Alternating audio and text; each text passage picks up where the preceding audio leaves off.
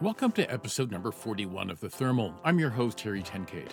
Well, I just drove a return trip of 4,000 kilometers to Northern California and back to Invermere, BC in my wife's little 1996 Miata, only slightly roomier than most glider cockpits.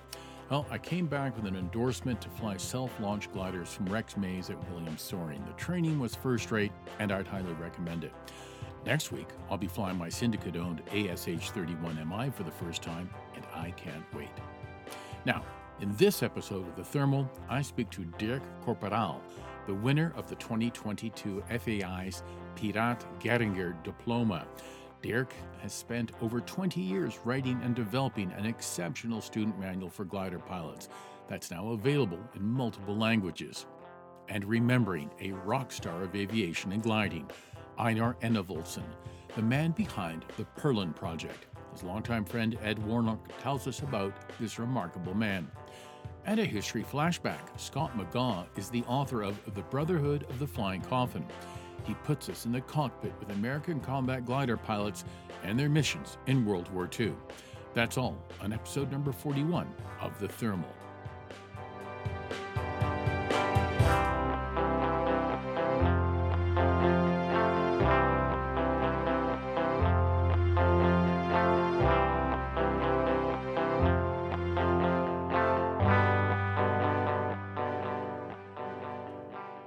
The Pirat Gehriger Diploma was created by the FAI in memory of Pirat Gehriger, the first president of the International Gliding Commission. The diploma is awarded for eminent services to international gliding. Well, this year, Dutch glider pilot Dirk Corporaal has won for his outstanding work on creating an internationally recognized student training manual for glider pilots. I've reached Dirk at his home in Staines, the Netherlands, which is in the northwest corner of the country. Dirk, congratulations on having your work recognized with this award. Yes, thank you very much. Now, I've been looking at this manual online, or one of the many versions that I've seen online. It's in multiple languages. What a great thing to have created for the gliding world. Yes, well, it came all from itself. I just started with writing the Dutch book some 20 years ago. Mm-hmm. That's because I am a glider pilot in Friesland. In Northern Holland? Northern Holland. And they asked me in 1995 if I would become an instructor. And when I learned for being an instructor, then I saw that you have to give a briefing to your students. Mm-hmm. So I was looking for if someone had already written all the briefings you have to give. No one had done that in the Netherlands before. So I started to write down all the briefings you have to give. Right. And when I had finished that, I put that in a little book, A6 form, very little, so you can put it in your pocket and bring it with you to the glider field.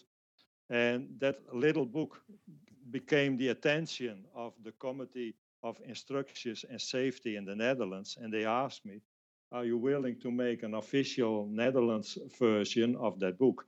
So it started. Huh. And now, then I made the second one, just writing everything you have to learn if you come to a glider field, from the first day to your first start to your first solo. And I have written it so easy as possible.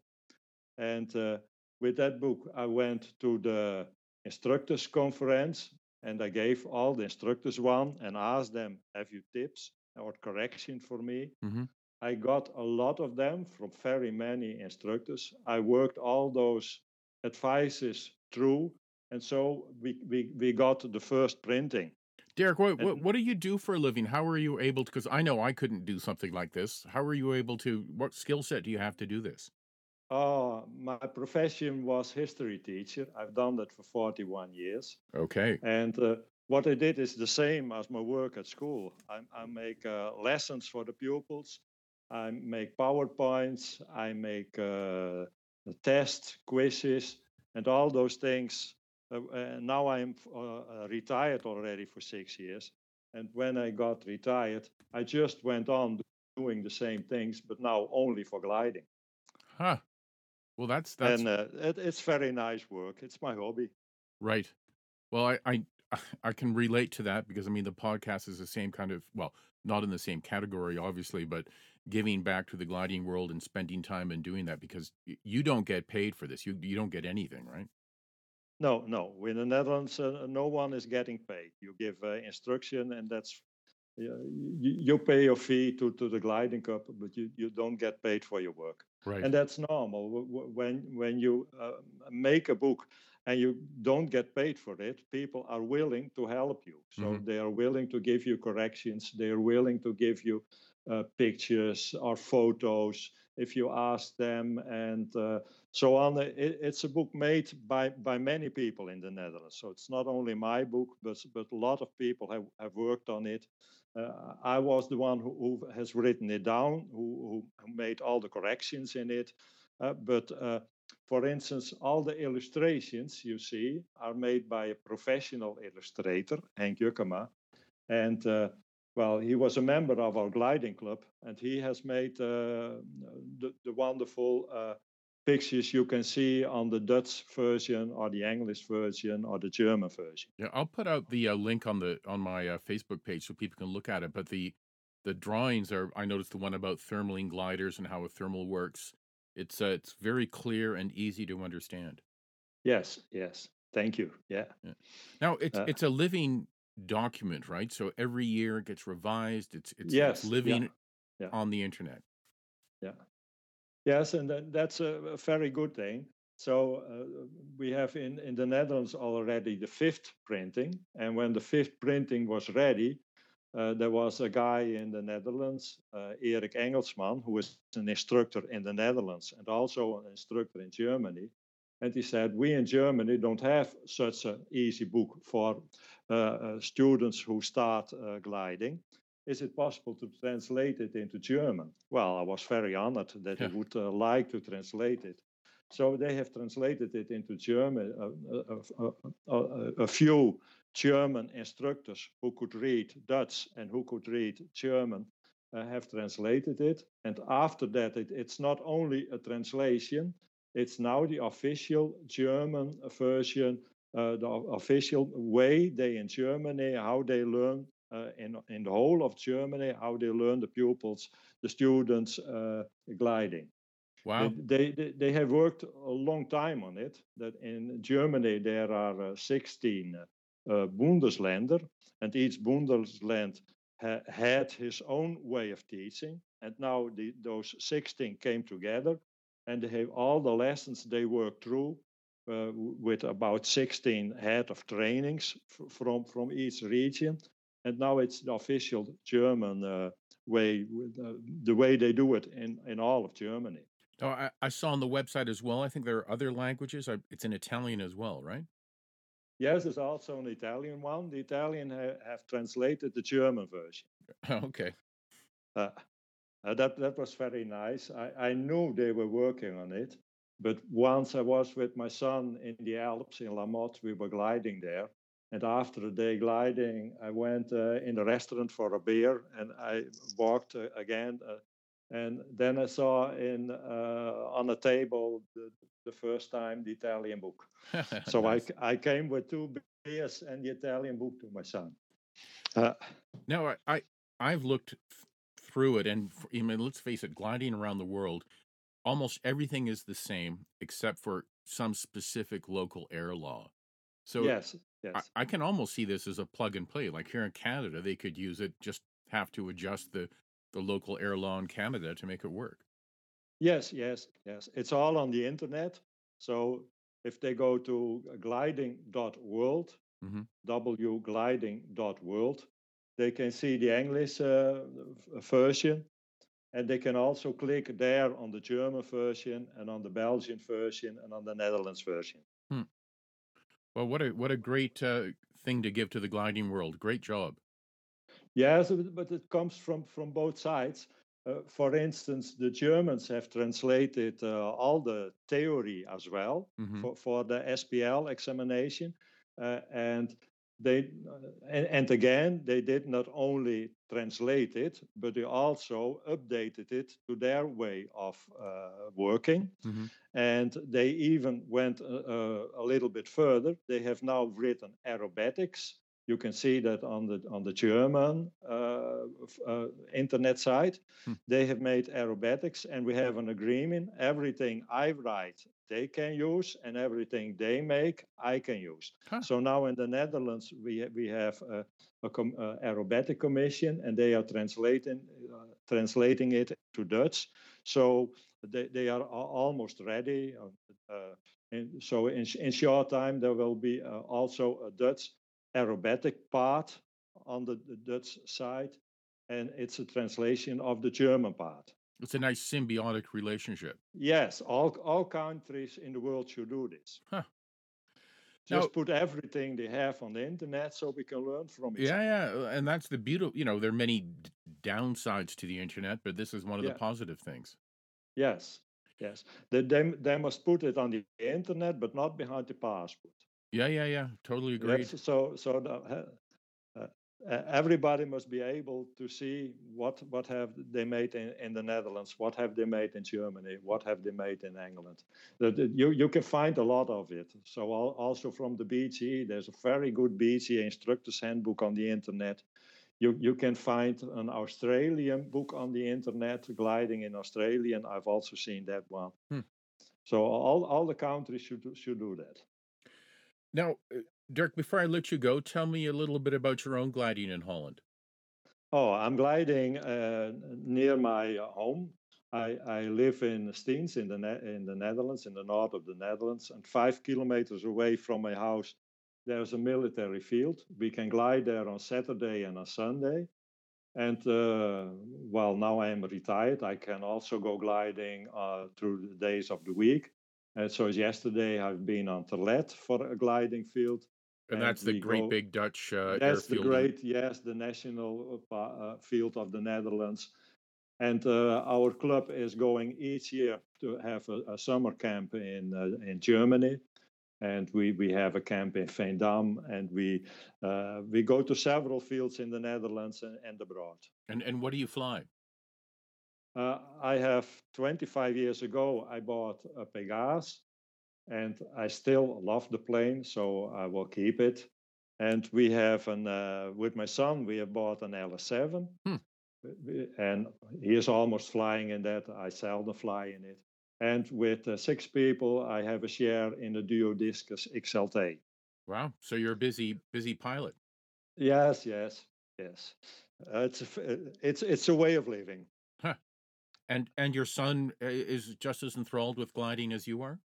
Yes, I have 2 sons. When I became a glider pilot, my youngest son also started when he was 14 years. I started when I was 34, so that's late. My oldest son started with 14 years, and my youngest son also started with 40 years, and they are both now airline pilots by the KLM. Wow! That's yes. And they're both still gliding. And my oldest son stopped with gliding. He was also an instructor. My youngest son is a very active glider pilot. He is one of the Dutch competition teams, and he may go to Australian in December this year. So who's the better glider pilot, you or your son? My son is the better one. Yes, yesterday we were both flying. I was in the Duodiscus and he was in the LS7. Well, the thermals were not so good, so we flew about 215 kilometers, and just before coming home, we had to use the motor. He was in the LS7 and he didn't land out. Huh. So that's I hope sweet. He's doing well on the championships in Australia. Right. Wow. And will you be going to join him in Australia? Yes, he asked me. I am his retrieval crew. Crew chief, retrieval crew, everything, right? Yes, retrieval crew work. That is what I have to do there. Huh. Well, that's an exciting trip. Yes, I hope so. Yeah. Well, Dirk, it's been really interesting speaking with you. Thanks again for doing all this work for the gliding community, the international gliding community, and I hope we speak again at some point on the podcast. Okay, and thank you very much for this conversation. Okay, Dirk, take care. Bye-bye. Bye-bye. Dirk Corporaal spoke to me from Staines, the Netherlands. If you want to see this manual for yourself, go to glidingworld.com. That's glidingworld.com.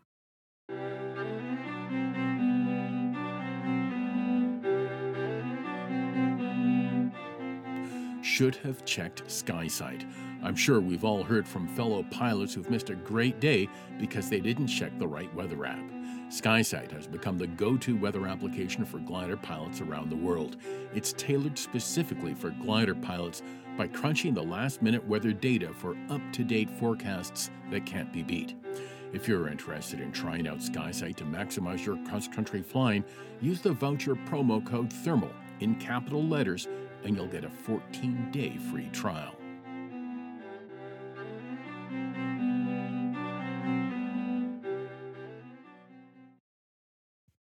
Einar Enevoldsen wasn't just a pilot. He was an aviation pioneer and explorer. He was a test pilot, Air Force jet pilot, glider pilot, and a leading light in the world of aviation. He was also the man who first came up with the Perlan Project, flying gliders in wave up to the stratosphere. Einar died in 2021 at the age of 88. A post-pandemic celebration of life was recently held to commemorate all that he did. Perlan Project CEO Ed Warnock knew Einar well. He was a friend and a colleague on the Perlan Project. I've reached Ed at home just outside of Portland, Oregon. Hello, Ed. Thanks for coming on to the show to talk about Einar. My pleasure, Harry. It's an honor to join you. Now, in his obituary, the family said, "Please take inspiration from Einar's life and do your damnedest." Is that something he often said and I assume lived by? I think it represents his philosophy in life, not only his philosophy for flying, but his philosophy for philosophy and the arts and whatever he got involved in. He sounds like a remarkable man. He sounds like the kind of guy I would have loved to have met, a type of man who had his fingers in everything. Yeah, he was the kind of person you love to go visit because you don't have mono conversations just about your common interest, but he liked to talk about literature or philosophy or science or theology. You know, he loved ideas. Mm-hmm.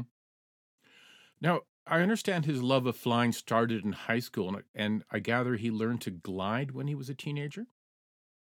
Yeah, I think that was his first flying experience. He was a glider pilot. Mm-hmm. Hung out at the local glider port and did ground crewing, and then started flying. And he had an amazing aviation career. I mean, he maybe you can tell me a bit about that. I understand he was in the U.S. Air Force and then became a test pilot and flew all sorts of planes. Yeah, he wound up becoming a fighter pilot.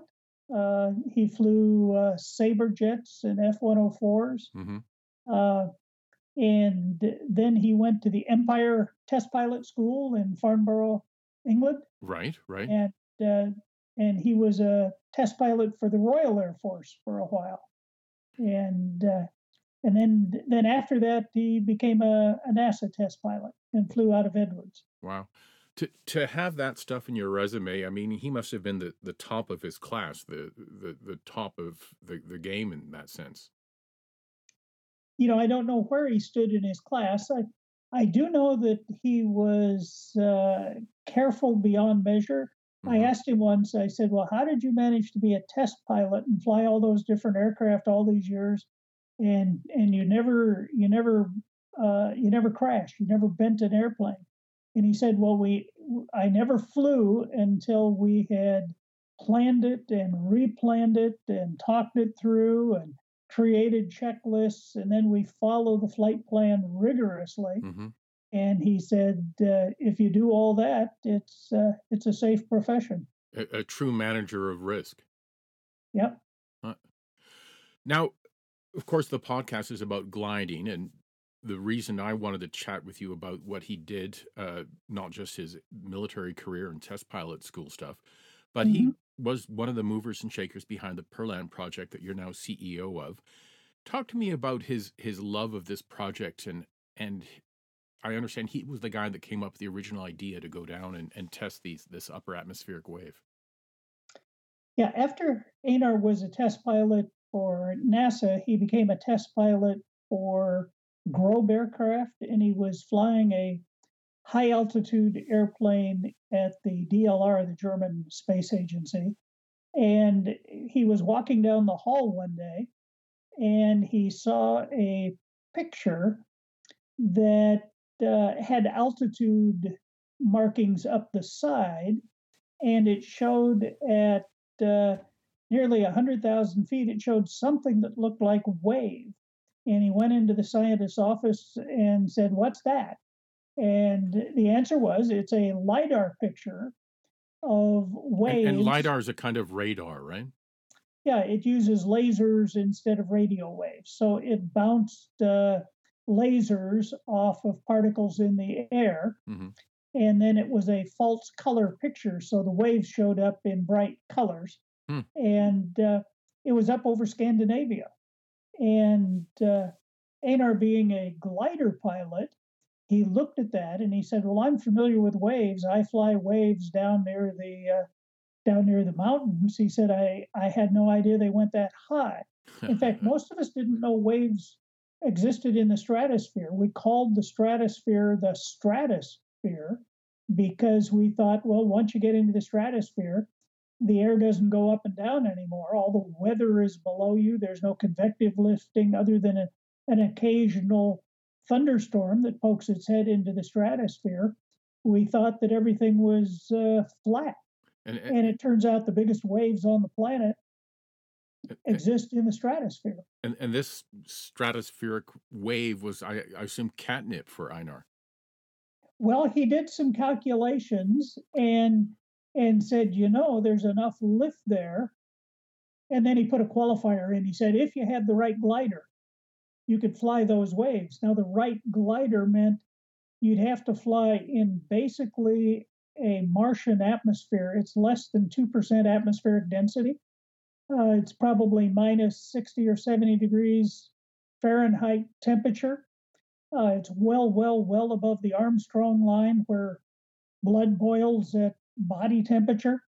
So what he was talking about is if you had a space capsule with glider wings, you could fly those waves.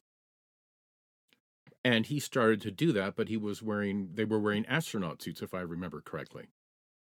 Yep. He started to explore and do research, and he eventually linked up with Steve Fawcett. Right. And Steve took a glider that was a motor glider, a DG 505M, mm-hmm. and they pulled the motor out and they put liquid oxygen system in so it would support pressure suits they borrowed from NASA. As one does. They then began to look all over the world for where can we find these waves. And is that where Argentina came in? Yeah. The first place that Einar knew of the waves was over Scandinavia, but they happen at a quite extreme northern latitude. So the days are short, the weather's cold, the runway's frozen, and it's a limited flight opportunity. He looked at places like Kiruna in Norway or in Sweden rather, and said, we could fly there, but it's pretty limited. So they were looking for places where you have a number of things that happen simultaneously. You get a front crossing a mountain range to create mountain waves, and then you have a jet stream, and finally the polar vortex stacked up on top of each other above the mountain range. And the polar vortex only occurs at either polar or subpolar latitudes. And so he was either going to fly near Antarctica or up near the North Pole someplace. Mm-hmm. And they tried New Zealand first. but the angle of the mountains didn't appear to be quite right, and the waves die out at the tropopause. The mountain waves are strong up to the top of the troposphere, but then they die out and they pick up again in the stratosphere. So getting through a dead zone was the challenge, and they couldn't work it out in New Zealand, so they tried Argentina next, and the combination was there, and they were able to break through into the stratosphere and make contact with these very high altitude waves. And were they just using regular tow plane? And this was out of El Calafate, I think, in southern Argentina. Yep. And they used, just a regular tow plane. It looks like a Super Cub that they used, and they would tow to the ridge height, about 10,000 feet, drop the tow, and then they would work their way up in the mountain wave. And then the challenge is finding a path through the tropopause, through the dead zone. And they eventually did it in 2006. And they made it up to about 51,000 feet, which beat Paul Bickle's record. And they set a world altitude record for gliders. Mm-hmm. But the important thing was they made contact with really strong stratospheric waves. They were still climbing when they called it a day. And I gather Einar wasn't a man to brag about these sorts of things, right? He was sort of he did it, but he didn't brag about it. No, in fact, if you engaged him in a conversation, he told it as a technical story. He didn't tell it as a way of shining a light on himself. He talked about the technical things that had to be solved. He talked about the weather that had to be right. He talked about the structure of the waves, but he was interested in those things, but not promoting himself. Right. Now, you've been a friend of his for a long time. I imagine on his own, he must have been pinching himself with glee that he made it that far. Well, I think it gave him a lot of joy. There's an interesting side story that when Einar was very young in high school, he set a world record for a model airplane endurance flight. Huh. And then when he was in the Air Force, he set world records for time to climb in his F-104. And then he finally set a world altitude record in gliders.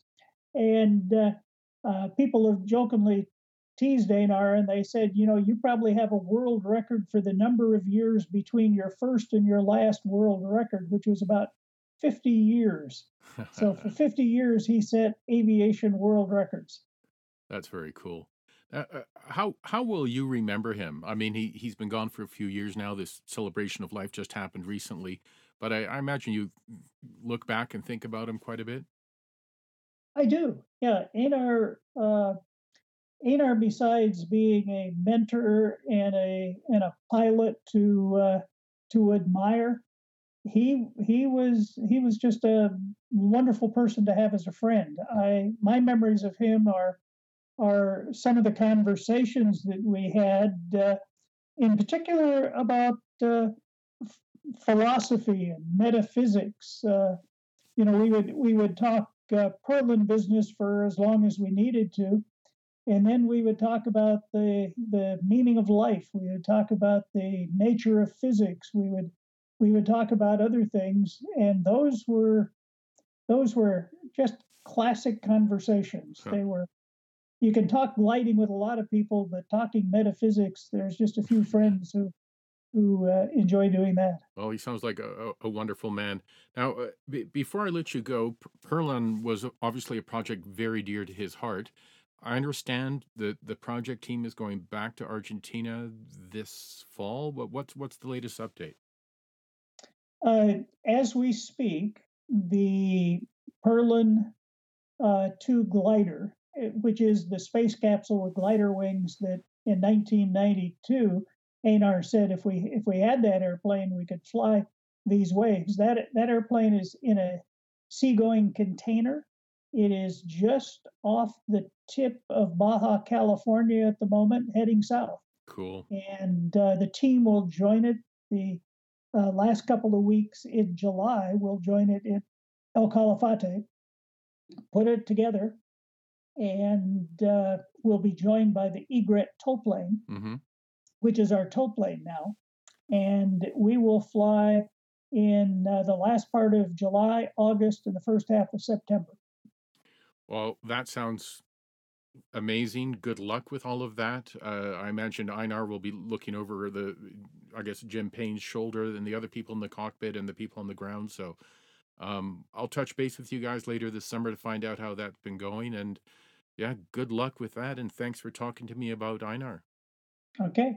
And for anybody who is interested, we have a virtual cockpit that you can sign up for on our webpage. And when we're flying, you can follow on a moving map and see the altitude. And we've got in beta testing, it's not ready for prime time yet, but in beta testing, we've got a video link so people might be able to catch a glimpse outside the airplane as well as follow the flights and see how the attempt is coming. I will put that link up on the website as well, and we'll get more eyeballs on that. Ed, a pleasure speaking with you. Thanks again, and take care. My pleasure. Bye now. Bye-bye. Ed Warnock spoke to me from his home near Portland, Oregon. For more on the Perlan Project and Einar, go to theperlanproject.org. That's theperlanproject.org.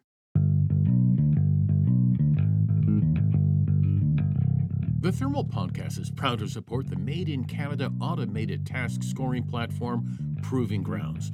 Developed by a team from the QNIM Gliding Club in Alberta, it's designed to safely turn novice glider pilots into true cross-country soaring pilots. And it really works. Proving Grounds has proven hugely successful and is now in use in Canada, Europe, the United States, and New Zealand. Check out episode number 15 of The Thermal, where I interviewed co-founder Patrick McMahon. For more information, go to their website, which is soaringtasks.com. That's soaringtasks.com.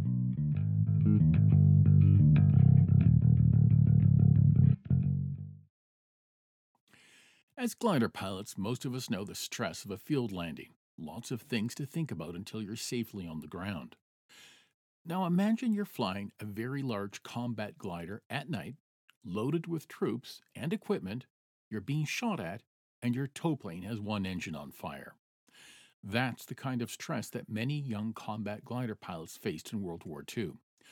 Scott McGaugh is the author of the recently published Brotherhood of the Flying Coffin, the story of American combat glider pilots and their missions. I've reached Scott at home in San Diego. Hello, and thank you for having me. I appreciate the opportunity. So, what was the impetus behind the book? What made you so interested in this story? Well, it was a serendipitous discovery. The book I had written previous to that, Honor Before Glory, about a Japanese-American unit rescue mission in Europe in World War II. There was a brief mention that some of the soldiers were not available for the rescue mission because they had gone into France on gliders. And I literally stopped in my research, wrote down the word glider and set it aside because I didn't know anything about it. And from once I finished Honor Before Glory, I turned my attention to the word glider. And thanks to some great folks here in the States and research, the Brotherhood is the result. Yeah, it's a great read. So thanks for that. Now, were you able to meet any surviving glider pilots you wrote about in the book? Because I can't imagine there are too many left. There are not too many left, obviously, the greatest generation. I was able to interview a couple by phone. It was very helpful. As you might imagine, I have to be careful about the accuracy of memories after all these years. Sure. It's amazing what they could get right in terms of the weather on a Tuesday in 1945, but other things were a bit off the mark. So, but still talking to them about their feelings, their emotions, their memories, those are as clear as if they were yesterday. You know, I find that very interesting. I just lost a friend. She was in her mid-90s. She was a Dutch Holocaust survivor, a fabulous life, but she could remember details from the war like they were yesterday. Yes. But she couldn't tell you what she had for breakfast that morning. Exactly. I remember one exchange, he was talking about very detailed things about the weather, literally, and I had diaries and confirmed it, but his memory was in the wrong country. Huh. You know, that kind of thing. Yeah. Look, it's understandable. Certainly understandable. Yeah. Now let's get into the details of this whole thing. So, after Pearl Harbor, this is what I understand anyway, is that when the effort to build gliders and recruit pilots started? Uh, that's when it got underway. General Hap Arnold, who commanding officer of the Air Corps, had ordered and had expressed interest in it shortly before Pearl Harbor, earlier in 1941. But it certainly was still in the design stage, the testing stage, the prototype stage. Recruiting had just begun. The training programs were not finalized by any stretch. So, in reality, these young men all volunteered for an aircraft not yet invented by Pearl Harbor. Now, how many gliders? So it's 1942. Right. This whole program is starting to get legs. Yes. They're building gliders. They're recruiting pilots. Set the scene for me. How many glider pilots are we talking about? How many gliders are we talking about? Give me an idea of the scale. Sure. And again, and by context, about 2 million Americans were in Europe in uniform. So against that context, about 13,000 gliders were built. About 4,000 glider pilot missions were flown in the space of about 10 months. So it was a relatively small slice of the greatest generation, all being ramped up simultaneously, training as well as glider construction, which was very questionable early on, all in 1942 for the first mission in 1943.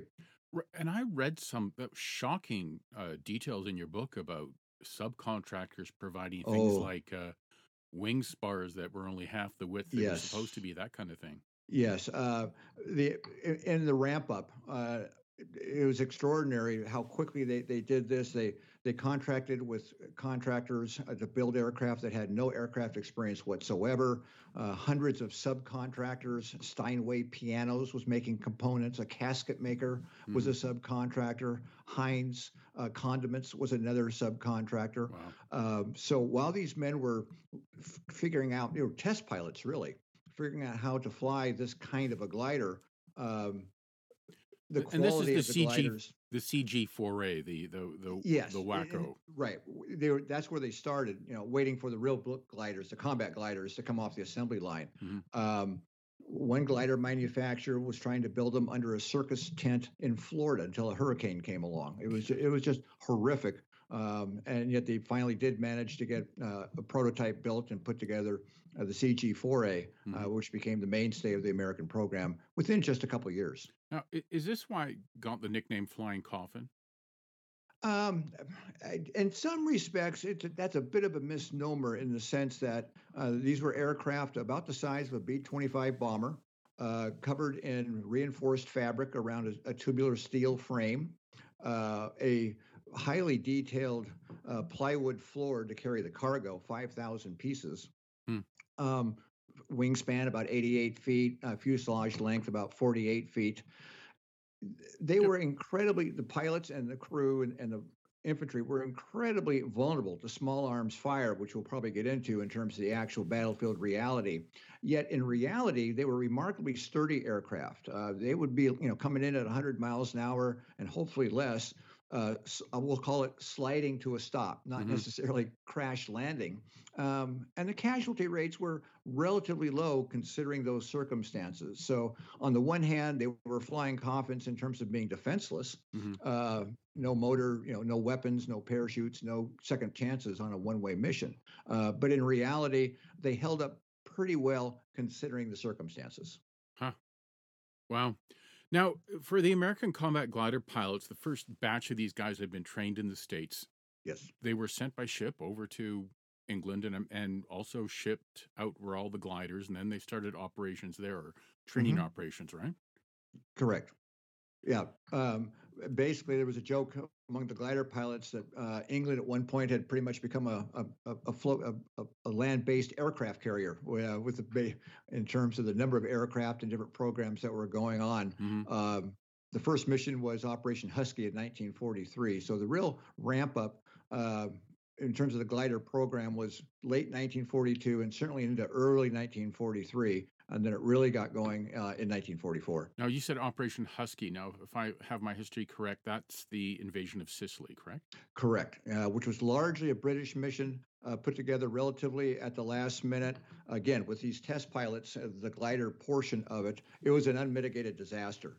They were guinea pigs. The combat plan was to fly across the Mediterranean at night through a storm with no rehearsal, minimal training, being towed by C-47 crews that had no combat experience. Right, and so those young guys flying the tow planes, yes, from what I read, I mean, understandably, you're young, you've got no combat experience, sure. You're scared shitless. Yes. And the gunfire's coming up, but the tragedy of this, from what I read in your book as well, is that a lot of these gliders were released out over the water.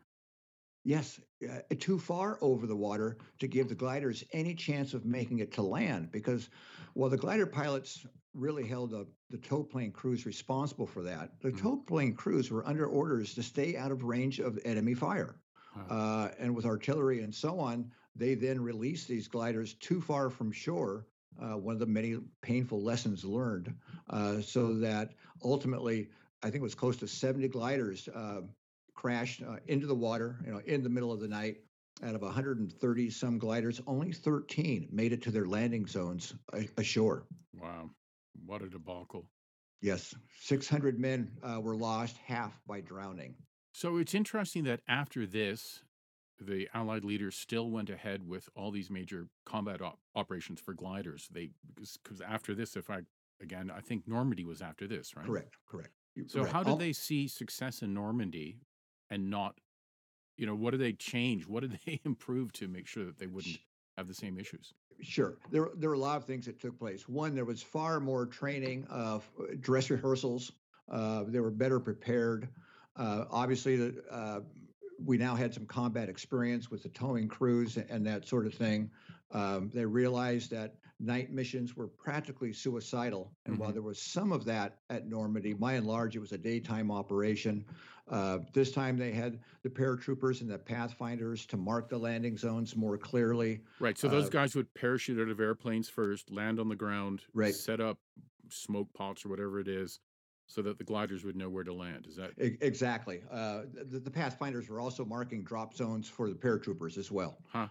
So they were, and literally, we're talking about literally a half hour, 1 or 2 hours apart. They're coming in right behind each other, almost in waves. So it was better organized, better communication with the Navy, so there wasn't friendly fire at the gliders and the tow planes as they crossed the channel, as everybody was heading toward Utah and Omaha. So they learned quite a bit from Husky. And they were better prepared, better trained, with more lead time than the first time around. So D-Day, June 5th, 1944. Yes. Describe the scene to me, these aerial armadas of C-47s and gliders continually heading over. I can't imagine the sound and the vision of what was going on. Oh, I'll tell you, the whole airborne operation, certainly including gliders playing a key role. There were reports from residents in the south of England along the cliffs talking about for an hour or longer, sometimes several hours, it was nothing but waves of planes in V-shaped formations flying overhead a couple thousand feet on their way to France. I can't imagine what that must have been like. And a lot of people don't realize that these are towing operations that would take several hours just to get to the battle zone. And then as they crossed over, went feet dry, got into France. And of course, they looked down, the glider pilots talked about the thousands of ships getting ready to land, come ashore, and all those troops and so on.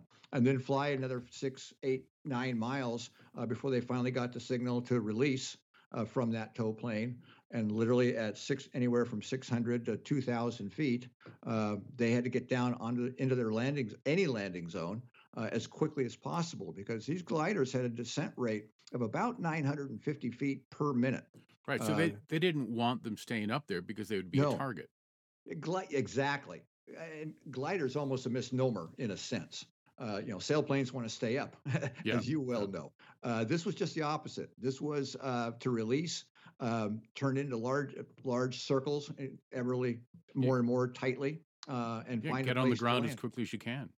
Exactly. Yeah. The longer you were up, the more vulnerable you were. And these young pilots, both in the C-47s and the gliders, they were under constant enemy fire all the way across France. It wasn't just when they got to the landing zones. They were landing in enemy territory behind the front lines, constantly under fire. I can't imagine. I mean, as a modern day glider pilot, I find it stressful enough if I run out of lift and land in a field. But to do this at night under fire, my God, I can't imagine. And you've got 13 souls in the back if you're carrying glider infantry, or you're carrying, 2 tons almost of ordnance or fuel in a very flammable aircraft. Just extraordinary when you think about the risks that they took as volunteers. Now, one of the stories in your book that I found quite moving, 2 best friends, one is flying the C-47 tow plane and the other is piloting the glider. What happened there? Well, there are several of those instances where best friends basically one friend watch the other get shot down. Wow. And they're heartbroken, of course, when they see that. They have to put it out of their mind. In one case, I think the one you're referring to, the C-47 pilot, his plane was mortally wounded, but he stayed his course. Many times they reported that the rest of the crew of the C-47, under orders, I'm sure, parachuted out while the pilot stayed at his post in the front seat, stayed on course to get as close to the landing zone as possible, finally released the glider, or the glider pilot released, and then on occasion, the C-47 was able to land, many times not safely, basically whatever it took to meet the mission. And that's what those men did. And the other thing to remember, these guys are all 19, 20, 21. Yes. Kids. Most of them can't tie their shoelaces nowadays. Yeah. That's something that really struck me is, these guys were, some of them, a year or two out of high school. And I don't want to tell you what my priorities were a year or two out of high school. And on the flip side of that, there were many who were 26, 27, 28 years of age. They've been in the Army and in aviation, and they've got a wife and 3 kids at home. Right. And they're volunteering. Yeah, you mentioned one Canadian pilot in the book, I guess, who joined up with the U.S. Army Air Force. Yes. Older guy, 36 or something. Yes, I don't want to say Endros. That's not his name. His name is escaping me at the moment. But yeah, it was rare that anyone was in their 30s from what I researched. They were largely in their 20s or late 20s. But again, many of them were married, with children back home, and they volunteered to do their bit in extraordinary circumstances. Now, I thought I knew about a lot of these glider operations because it's always been an interest of mine, but I didn't really know too much about the Battle of the Bulge resupply mission. Oh, right. That's a unique story, which I didn't really know until I read your book. Tell us that story if you can. Well, the Battle of the Bulge, 101st surrounded at Bastogne. It's been well documented by historians and on the silver screen. Patton's coming up from the south, I believe it was the Third Army, with his lead tanks. Again, we've seen that in the movies. What a lot of people don't know, and I certainly didn't either, that at the same time, they were mounting a glider humanitarian mission. It was the only humanitarian mission for the gliders in the war. And before Patton's tanks actually reached Bastogne, 11 gliders were able to get through the day before Patton did, his men, and deliver a critically needed surgical team and supplies. And then the next day, after Patton had reached Bastogne, I believe it was 50 more gliders came in. And it was one of the more tragic aspects of the war for these glider pilots, because they flew the same route as the gliders had the day before. The Germans knew exactly what altitude, what speed they could lock on with their firepower, when in fact they could have flown a route over the tanks that had cleared a path and been much safer. But the senior officers, war, snafu, all that stuff. Yeah, they learned too late to get the word to all the navigators and all the pilots of the tow planes, and so they just literally stayed the course. And it was so tragic that literally of the last 12 glider pilot squadron on that day, 8 became prisoners of war, 3 were killed in action, and only 1 returned to base, to give you a sense of just how tragic that was. And what really angered the glider pilots afterwards is several of them wrote in diaries and letters home that Patton was getting all the credit and they were overlooked. Now, one of the differences between the British glider pilots and the American combat glider pilots is that the British airborne guys were taught to fight. They were soldiers and glider pilots. The Americans were basically just glider pilots, but many of them wound up fighting with the infantry. And it's quite interesting. No combat training, and these guys are in there fighting like everybody else. Yeah, they did have some combat training, and it evolved over the course of the war as war planners and senior officers recognized that these guys inevitably were going to be in combat because they were landing in enemy territory and immediately surrounded virtually every single time. So they did have some combat training, but certainly combat was not the priority.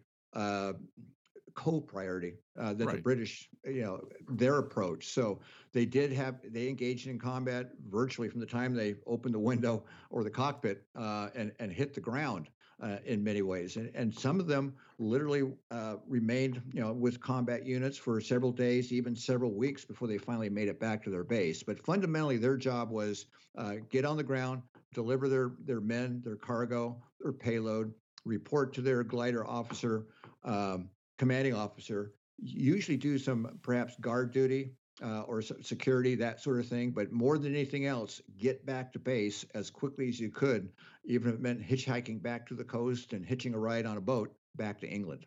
And that was because they would be needed for another mission. Exactly. One of the realities, as sturdy as these gliders were, very, very few were flyable a second time. Right. 95, 97% was a mortality rate, if you will, for these gliders. So with some of the major missions that were coming up at that point in the war, they wanted these guys back at their bases as quickly as possible. And that was several hundred miles away. So it often took time. One of the, I think, real shortcomings until the last mission of the war was evacuation planning for the glider pilots was never a priority and was always extremely haphazard. Now, there were a number of other glider operations after D-Day. Again, Operation Market Garden, the Battle of Arnhem, and then Varsity across the Rhine. Mm-hmm. In the end, was the use of combat gliders in the big picture, was it deemed a success or a failure by the military folks or the historians who look back at all of this? I think generally they are deemed a success. The role that they played, their mission, they accomplished their mission. When you look at the thousands of glider infantry they delivered at Varsity, or the hundreds of tons of supplies in Dragoon or Normandy, 2 million tons of supplies at Operation Varsity alone, they met their mission. There was no question about it. Their bravery was recognized. They were flying missions so dangerous that every time they got in a glider, they earned an air medal, the equivalent of a bronze medal. Wow. A bomber pilot needed 5 missions. A fighter pilot needed 10. A glider pilot, 1. Now, to answer your question a little bit differently, it became clear, I think, by the end of the war that the amount of resources necessary for glider warfare was extraordinary and maybe not as well used, if you will. Was it worth it or not from that perspective? The airplane crews and all their support people and all the bases and so on. The other aspect, by the end of the war, there was something called a helicopter that was coming along. Yeah. And certainly validated in Korea and so on. So I think the glider pilots should be commended for accomplishing their mission time and time again. But it really was technology that quickly became obsolete, and literally within a few years at the end of World War II, the glider program was formally disbanded. Right. Now, Scott, finally, before I let you go, you immersed yourself in this story. What is your lasting impression of these young men, the gliders, and what they did? Extraordinary bravery. But everyone would say that. I think the thing that really strikes me as much as anything is how humble they were when they came home. The letters to their parents and to their wives and future children, if they didn't come back, some of them wrote those kinds of letters. Yeah, I'm just doing my job. We'll resume our lives when this thing is over. Right. Those kinds of phrases. Very little recognition or for their valor. Many of them didn't receive deserved medals until decades later. And yet they didn't seem to complain. They came back and became postmen and went back to school and worked for their father in the pharmacy or back to the farm or went to finish their college degree, whatever the case may be, quietly, as silently as they reached the battlefield. And I think that impresses me as much as anything. Such heroism, such sacrifice, such little recognition, and accepting it that was the way it needed to be if we were to win the war. Yeah. Well, I'm going to urge some of my fellow glider pilots who haven't turned pages on these kind of books to immerse themselves in this history and learn a little bit more. Your book is fabulous. Thank you. Thank you very much for writing it, and it'll have a good place of honor in my bookshelf with all the other books about the World War II combat glider thing. So thank you very much for writing it. It truly has been my pleasure. Thank you. Take care. Bye-bye. Bye-bye. Scott McGaugh, the author of The Brotherhood of the Flying Coffin, spoke to me from San Diego, California. To order a copy, go to an online retailer or, better yet, order through your local bookshop. That's it for episode number 41 of The Thermal. The next episode will be out sometime in June, unless I'm too busy gliding. Please remember to subscribe to The Thermal and tell your flying pals to also listen and subscribe. And a short update on Matthias Schunk. I interviewed him recently after his harrowing crash and rescue while flying in the South African Grand Prix. He's still on the mend and says that, under the circumstances, I'm very well, but on the absolute scale of things, there's still a lot to do. But I'm getting better, very slowly, better and better. Matthias, best of luck with your recovery. Finally, if you have any good ideas, please let me know. I can be reached at the Thermal Podcast, all one word, @gmail.com. That's the Thermal Podcast @gmail.com. Thanks for centering the Thermal Podcast. See you next time. I'm Harry Tenkate. Fly safe.